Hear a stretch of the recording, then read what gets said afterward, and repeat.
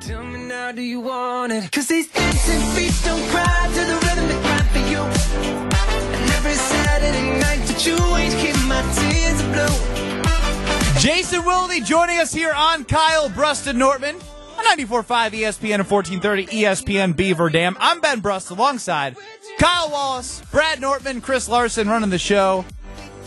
Jason, I really enjoyed hearing from Jeff Hafley. My biggest takeaway was his confidence and his passion, and it wasn't kneecap biting. It was very direct, and it gave me confidence. What was your takeaway from hearing Jeff Hafley? Yeah, I can see why you feel that way, Ben. I thought he won the press conference, as we like to say. At the same time, like, he's been a head coach for 4 years. He's done how many press conferences while he was at Boston College? So you would expect him to be good in that situation, and he was. But I was really impressed. I texted somebody in the organization during the press conference, and I just said, man, he makes a really good first impression because, and I think you hit the nail on the head. I thought he was insightful. I thought he came off as passionate and confident, but it wasn't the, we're going to bite their kneecaps, yep. Right? And I thought he came off very astute and smart, and I think that that's important too. Now, look, I'll be honest, now Joe Barry did his via Zoom, if I remember correctly, because we were still dealing with COVID at the time, but I was underwhelmed by him. And maybe I went in with a less than stellar expectation because I felt like, his defenses hadn't been very good in Detroit and in Washington. And I thought they should have figured out a way to convince Jimmy Leonard to take the job, and they didn't. So he was clearly a second choice. But, Joe Barry, incredibly nice man. Like, I really like him as a human. And frankly, he probably got a bad rap because statistically his defenses weren't complete dog, what. And so there was kind of this thought that, he just stunk. And I wouldn't go so far as to say that his defenses were like that, but I thought it was very telling that Matt LaFleur before Hafley and then Hafley when he talked, both talked about this importance of vision to the ball, going 100 miles an hour toward the ball carrier. And I just felt like that, Matt LaFleur also said that it's so important for defense to be more about an attitude than necessarily a scheme. And I do think that the Packers' approach with that system, that Vic Fangio, Joe Barry, keep everything in front of you, don't give up any big plays, make the offense go 12, 14 plays to score a touchdown, that doesn't inspire passion and excitement and aggressiveness when you play what is basically a passive style. And so I really do think that this is a stylistic change more than anything. They're going to play a ton of nickel because everybody in the league plays nickel. So it's not really about 4-3 versus 3-4. So maybe they'll play 30% of their base defense in a 4-3. But the bottom line is there's going to be a new attitude. But also, and this is really important, and I know I'm rambling much longer than any of my questions were today, by the way, I thought it was really interesting that there was this kind of excitement in the fan base. Oh, he's going to play press man coverage. We're going to get up in guys' faces all the time. We're going to challenge guys at the line of scrimmage. And that's not what they're going to do. Like, both LaFleur and Hafley talked about, and I actually asked Hafley about it because of what LaFleur had said. If you're going to say you're going to have more vision to the football, that means more, as the punter knows, more zone coverage, not more man coverage. And so while they're going to play some man, it's clear that he wants to play a different type of zone where he wants guys to be able to rally to the ball more effectively. But they want vision to the football, and that does not equate to the old school man-to-man press man with Charles Woodson and Al Harris just mauling guys at the line of scrimmage. Jason, my biggest concern going into the press conference, or the thing that I wanted answered the most, was how does the Packers' current personnel fit the scheme? And as I heard Jeff Hafley, and as I heard you said, as you answered Ben's question, that it's not just scheme, it's style, it's mentality, it's mindset. So how does the Packers' personnel fit everything you heard today?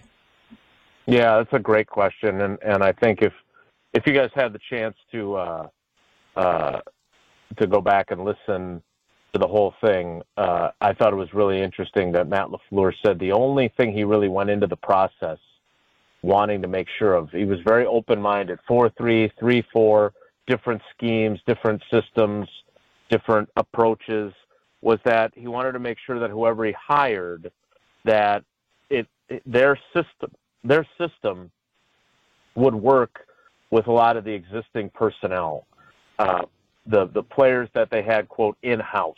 Mm-hmm. And, I brought this up to LaFleur in my question. Like, when they switched from a 4-3 to a 3-4 with Dom Capers back in 2009, like, they had to overhaul their personnel because they were going to play a lot of base 3-4 because that was a different era. They might as well have been playing with Don Hudson. But the fact of the matter is that they went out and got and I said this to Hafley in my question to him, they went out and got B.J. Raji, they went out and got Clay Matthews. Like, they had to overhaul that. Aaron Campman was left in the dust.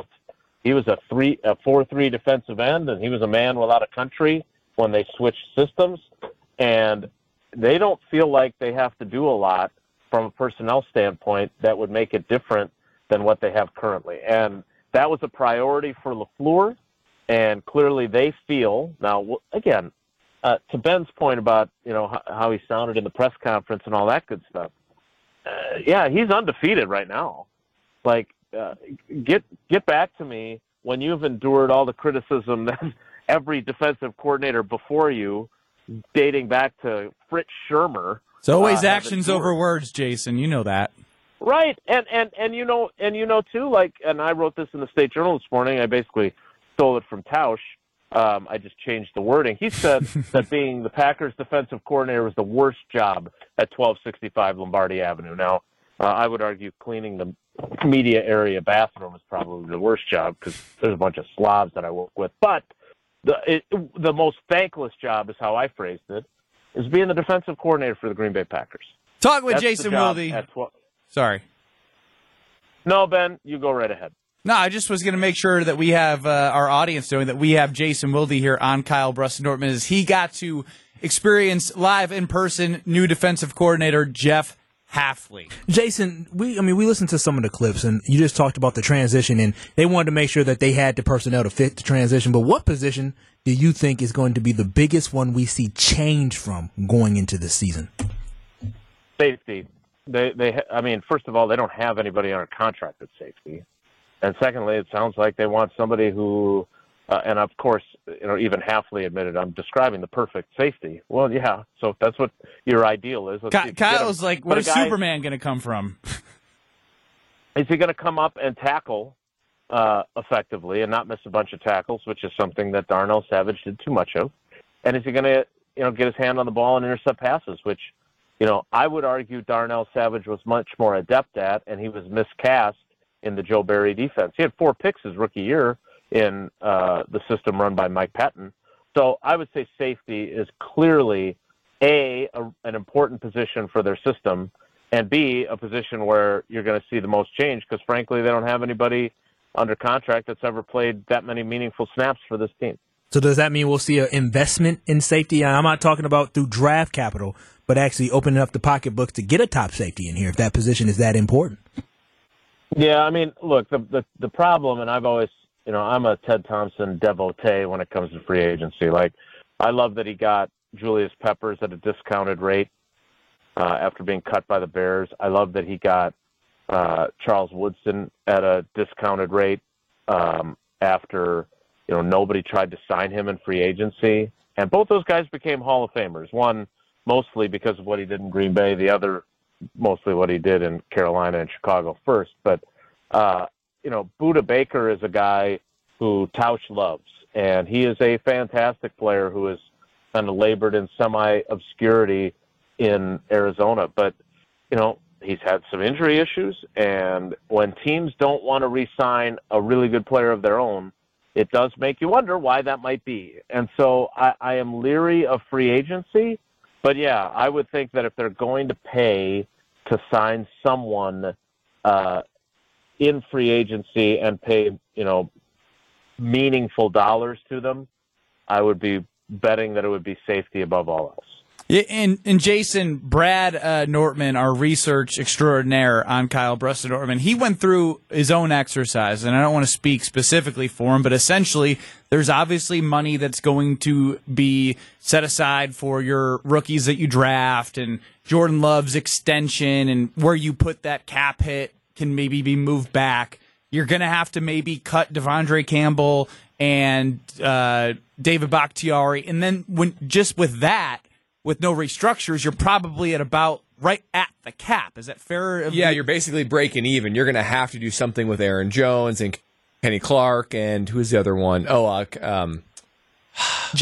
Jair, to create any sort of cap room. So my takeaway was, the Packers will do something in free agency, but I wouldn't be holding my breath for anything splashy. Is that fair? No, as much as it pains me to disagree with my favorite former punter. What's your favorite post on KBN? Almost hurt my heart here. I didn't say that. I didn't say that. Did I say that? No, I'm just saying. I know I'm playing for last. Well, only one of you interrupt me repeatedly. I get that enough from Tauscher. My God, Benny. Look. Well, Homer's got to have everyone beat there.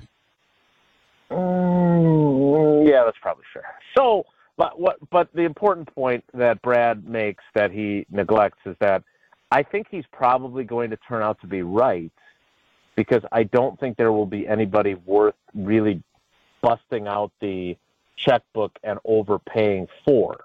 But they do with all those things you mentioned. I mean, cutting Bakhtiari alone creates $21 million in cap space.